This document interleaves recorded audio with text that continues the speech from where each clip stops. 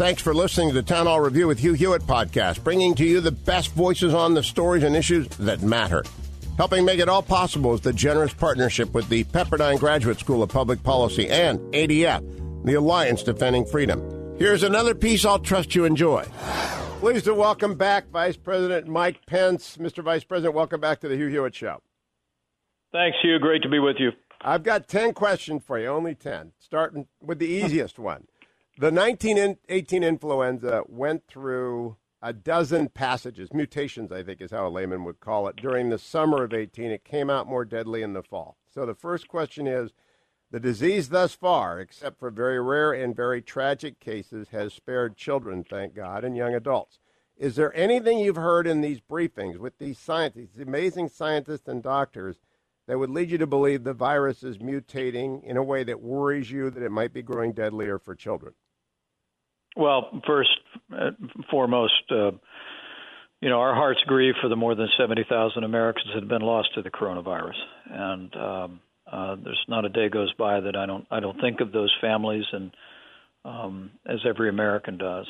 But each and every day that I've led the White House Coronavirus Task Force, we start out with the numbers, and what the scientists tell me at this point is that what we saw in the beginning continues to hold, and that is that for many people who contract the coronavirus, they'll have no symptoms or they'll have simply flu-like symptoms. But for seniors with serious underlying health conditions or with those with any immunodeficiencies, the threat of serious catastrophic consequences are very real.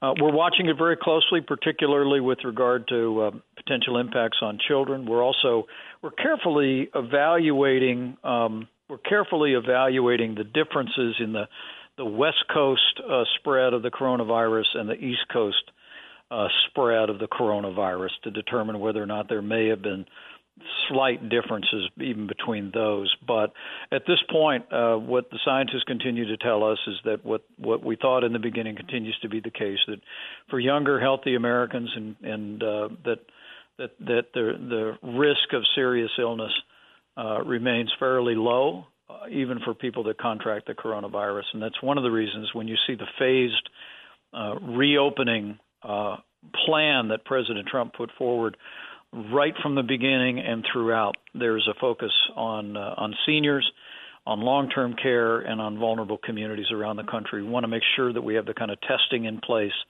to be able to identify people who have risk factors and to get them the health care and to do the kind of contact tracing and containment that we need to do in the days ahead. Well, that is great news, because as bad as it is, if it had targeted children, we would be just wrapped in grief, and we already are. But it's not kids, so I'm glad to hear that. Right. Age is not. You're a good lawyer, Mr. Vice President. Age is not a suspect classification. So, do you anticipate guidance from government, state, local, federal, about adding age discrimination guidelines that might say these plane flights, for example, are only for 45 years and younger, so that people might feel better about traveling with groups that are naturally more resilient in the face of this virus? I think it's a very interesting question. And, when we had conversations with the commissioners of the major university and college athletic associations not long ago, we talked about that they might consider asking some of the elderly alumni to consider taking a pass on some sporting events should they restart in the summer or in the fall. But we would leave those decisions to businesses, to state governors, to what we would determine to be most appropriate. I think the guidance that we've issued at this point in terms of the president's guidelines to open up America again are intended to create a framework for a safe and responsible reopening. And as I stand here today, 41 states have already announced their own plans, many of which directly draw from the president's guidance. We think all of which represent the kind of phased approach that was contemplated in the administration's proposals. And I must tell you, standing here today, despite the grievous losses, the truth is that even in hot spots around the country, hospitalizations are down, emergency room admissions are down. We even see the number of fatalities declining consistently over the last 6 days, and that's all a tribute to the American people and the willingness of the American people to heed the federal guidelines that the president issued during that 45-day period of time, and to issue the ongoing guidance from federal and state authorities. We've made great progress. We've slowed the spread. Most importantly, we've saved lives, Hugh, and that's a tribute. That's a tribute to the American people. Now, this is in the category of small but important to parent questions, and I know from my daughter this is important to her. And I'm an old lifeguard from Niles Waddell Pool and Warren, Ohio's Packard Park. These city pools are where kids come and gather every summer. They make an unbelievably hot summer possible to get through. Has the task force suggested maybe opening again? Age restricted, keep the older people away, keep the people who've got health compromised, but get the pools open for the kids? Well, one of the things that we presented not long ago at a briefing for the White House Coronavirus Task Force was a study conducted by infectious disease experts at DHS that found that humidity and sunlight have a very, very positive effect in reducing the half-life of the coronavirus. And, we've shared that information with the public and with state governments. And I would just say that on all of those kinds of decisions, we just continue to urge people to look to their state and local authorities. But it should be a cause of encouragement that we don't know for sure. This is a new virus. We have not been through a summer season with it, but all of our health experts have at least speculated in discussions since I took this job that there is a possibility that, much like the flu and other viruses, that there'll be seasonal implications, and that we did produce that study that said that humidity and sunlight are our allies in this fight against the coronavirus. And so being outdoors and being able to enjoy the outdoors and the sunlight is a positive. But all of that, the progress we've made will continue to depend on a measure of social distancing, good hygiene, but the progress that we have made thus far is really been remarkable. And we do think that if the American people continue to put into practice the guidance of state and local officials and good common sense as we reopen states around the country, that we think we could be in a very different place by shortly after Memorial Day or early June. Right. If you can get specific guidance on pools, I think a lot of parents will be very happy with the task force. Now, this is a suggestion disguised as a question, sort of like a Jeopardy game thing. And it really is for Mrs. Pence, who is one of the country's terrific teachers out there who loves their students. What about a general do-over year, Mr. Vice President, where everyone goes back to the grade they were in, whether it's K through grad school, so that, with some financial aid from the government, you don't lose half a year, colleges are assured of getting their tuition, kids are assured of getting it. Has anyone thought about a do-over year for education? It is a suggestion disguised as a question, Hugh. Yes. And so I think but education is a state and local function. But we're already beginning to have discussions with members of Congress in both parties about providing additional aid to states, and those would be decisions. But you mentioned my wife; she's a school teacher. Yep. Kind of you to mention her. But I'd like to just give a shout out. I think it's National Teacher Appreciation Day today. And to every one of the teachers that have been doing the distance teaching, using online platforms and FaceTime and Zoom to continue to educate their kids. I know my wife has been reviewing art submissions. She's an art teacher at an elementary school. But teachers have, a lot of times, many of whom have had families of their own that are home, have gone on and continued to teach. And anyone in the sound of my voice that is a teacher that's been out there teaching our kids through these difficult times, we just want to say thank you from the bottom our hearts. But I'll take your suggestion disguised as a question back into the conversation. All right, one more of those, and then I'll go to straight questions. This is a 100-year event. Haven't had it in 100 years, and so maybe it requires a once every 100-year solution, and this is not very Republican when it comes to paying for this.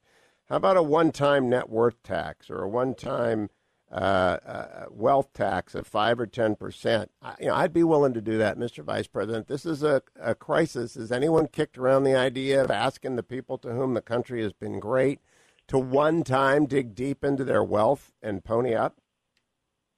Well, look, President Trump has got our economic team working on a range of proposals, particularly as we look at what's commonly referred to as a Phase 4 legislative package. And we actually think the way to jumpstart this economy is exactly the opposite, Hugh.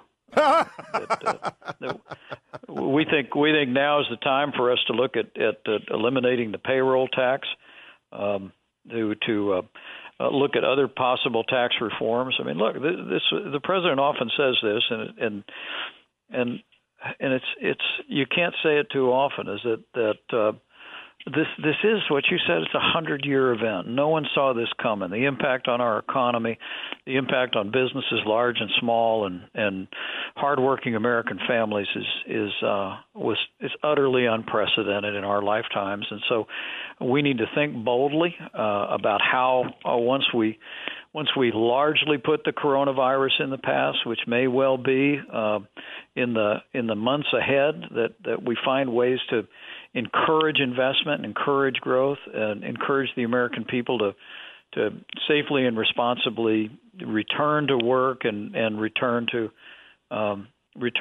all of the activities that we all enjoy as parts of communities. I really do believe that it'll be one of the primary focus of this president going forward is how do we safely and responsibly open up America again, but what policies are we going to be able to enact that will create the kind of investment that will create jobs and growth in this economy? One of the things the president's often talked about is allowing for the expensing once again of business costs for dining out. It's one of the ways that you can encourage businesses to have their employees start going back to restaurants and doing business at restaurants, as once was the case before that tax deduction was eliminated. But rather than raising taxes, I promise you, President Trump's going to use the full strength of the American economy, because this is a president who knows that growth will solve all of our problems. We get the American economy growing again, starting to grow in the third quarter, rolling in the fourth quarter, and as the president said, we think 2021 could be one of the most prosperous years for economic growth in American history. I agree with that, but I don't want to raise marginal rates at all, and I'm for cutting taxes, but one-time dips into the net wealth of people. Just think about it. Now let's turn to religious liberty, Mr. Vice President. Faith communities have to come together, and not just for their own souls, but for the work that they do for the lost and the least. And you know this as well as anyone. Now, the Attorney General has told me on this show that the government will intervene where local and state governments are discriminating specifically against religious organizations in a way that they aren't against others. Have you seen any patterns that disturb you here? And have you seen the DOJ doing what you want done with regard to what is an unconstitutional infringement of free exercise? Well, I couldn't be more proud of the fact that the Justice Department weighed in on some action by the state of Virginia that was sanctioning a church with penalties for having had 16 people come to a Palm Sunday service in a sanctuary that seats about 250 people. Look, the liberties enshrined in the Constitution still apply to every American, even in the middle of a national emergency. And President Trump and our entire administration have championed religious liberty of every American, of every faith. And I couldn't be more proud of the Justice Department for standing up with that Virginia church that's challenging Governor Northam's ban on in-person religious services. Look, many states around the country in their reopen plans are allowing people to convene again at places of worship this weekend, and I have every confidence the American people are going to do that responsibly. We can do the social distancing. People can sit a couple of seats apart. I'm sure churches and synagogues may consider adding additional services to be able to spread people out. But I would tell you the faith of the American people that has shined through the compassion and care of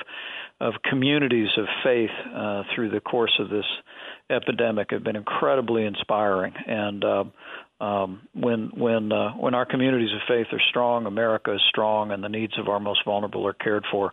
And we've seen that throughout this epidemic. Now, Mr. Vice President, most religious liberty cases are decided by federal district courts, not the courts of appeals, certainly not the Supreme Court. They don't have enough time. And I'm doing some special pleading here for California. We've got so many vacant district courts. People like Mark Scarcy have been nominated and had a hearing, but they haven't had a vote. People like Rick Richmond have been nominated. They haven't had a hearing. Even a Democrat like John Flynn is caught somewhere in the pipeline. Can you nudge Lindsey Graham and Pat Cipollone and even Senators Feinstein and Harris to get some California judges? Because we have just got courts that are not functioning. Well, I will tell you, because I've been around when he's done it. I mean, the Senate returned this week. House returns next week. But the Senate is where we confirm our court appointments. And other than the health and well-being of the American people in confronting the coronavirus, this president is going to continue to call on Democrats in the Senate to stop the obstruction. I don't know the exact number right now. We've got more than 150 administration appointees who are continuing to await administration action. The President Trump has, 2 Supreme Court justices and appointed a record number of judges to the Court of Appeals of any president in American history. But we've got some of the most outstanding nominees for our federal judiciary that have been waiting for months, and in some cases our appointments have been waiting for years. And it's time for Senator Chuck Schumer and the Senate Democrats to sit down at the table to clear these administration appointees, to get these judges on the bench. It's all going to be a part of how we get America moving again. It is. Now I got 3 more. This is a hard one. The president, you at the Lincoln Memorial, talked about China. And the president said that, look, the Chinese allowed people from Wuhan to fly to international destinations, but not within China. And he intimated that they may have done that knowingly for the purposes of spreading the disadvantage, the economic chaos. Are we in Cold War 2.0, Vice President Pence? Well, let me say, President Trump's made it clear that we're going to get to the bottom of what happened in China, and why it was that China and the World Health Organization did not inform the United States or nations around the planet of the real threat of the coronavirus. We've got our intelligence community working on that now, and I know we'll get to the bottom of the facts, but that we're going to hold, as the President's already suspended payments to the World Health Organization, the President's made it clear that at the right time, we're going to bring the facts to the American people, and we're going to hold China accountable. That being said, look, one of the enduring lessons that I think has broken through with the American people has been just how right President Trump has been for years about the need to reset our trading relationship with China first and with other nations around the world. I mean, we've met the needs of our healthcare community. We've had what we call an air bridge. It's flown 119 flights of supplies in from around the world, of masks and gloves and gowns. But one of the things going forward is we are going to be working very earnestly to bring back home and domestic production of these critical elements of our healthcare system. And But I think all of your listeners can be confident that President Trump, as he's done from day one, is going to continue to stand strong about the the advantage that China has taken of the United States for decades to reset that relationship, but specifically on the coronavirus, we're going to get to the bottom of it, and we're going to hold those that did not play straight with the world accountable. Well, you hesitated, though. You don't want to use the word Cold War 2.0, do you? And I don't understand why, but I understand diplomacy. Maybe it's not an opportune time to do it, but it does seem like among the masks that are at issue is the one that's coming off the CCP. Well, look, we hope for a better relationship with China. But whether it be the imposition of tariffs, whether it be the way we've spoken out against human rights abuses by the People's Republic of China, the suppression of religious freedoms, the persecution of Christian pastors, of Muslim Uyghurs, confronting China with their ambitions in the South China Sea, and continuing to defend our commitment to freedom of navigation. We'll continue to make all of those stands. But, from early on, the president forged a good working relationship with President Xi, and we continue to hope for better things in our relationship with China. But the American people can be confident this president, this administration, will continue to stand firm on behalf of our economy and on behalf of our most cherished ideals. Two quick closing questions, Mr. Vice President, one political and one about sports. Campaign 2020 is upon us. Will you be recommending to the president that he allow the traditional television and cable networks, many of which are just off the rails, provide the questioners as opposed to the arbitration approach where the president names one and Vice President Biden names one and those two agree on a third? Because it just seems to me most of these networks, there's some exceptions, but most of them are off the rails. Well, I'll leave that to the president, and I know that the debate commission has been around for a while, and I'll leave that to the campaign. I would tell you all of my energies continue to be consumed with the work that we've done on the White House Coronavirus Task Force, a task force that was stood up in January, stood up at roughly the same time that the president suspended all travel from China and bought our nation invaluable time to marshal our national response to save lives, slow the spread. But I must tell you that come this fall, whether it's in the debates or beyond, I welcome the opportunity to talk about this president and this administration's record in responding to this extraordinary pandemic and its impact on the American people. I think the president's provided the kind of leadership I've seen it day in and day out that has brought us to a moment where today we see light at the end of the tunnel. We see 41 states already announcing plans to reopen. And as I said, despite the fact that we mourn with those who mourn, 70,000 American families that have lost loved ones, when you look at what the projections were early on, with no mitigation, more than 1 million to 2 million losses. Even with mitigation, the President and I were told that we could lose between 100 and 240,000 Americans. But because of what the American people have done, because of the leadership the President has provided in full partnership with governors, we're on a path for much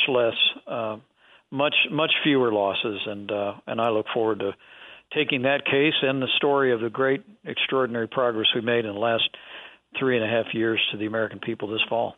Well, I genuinely appreciate it. I know the audience does. The hours and time, attention, concern, prayer that you have put into this, along with your colleagues. Just please nudge Dr. Birx and Dr. Fauci to come back on the show because they're great. My very last question.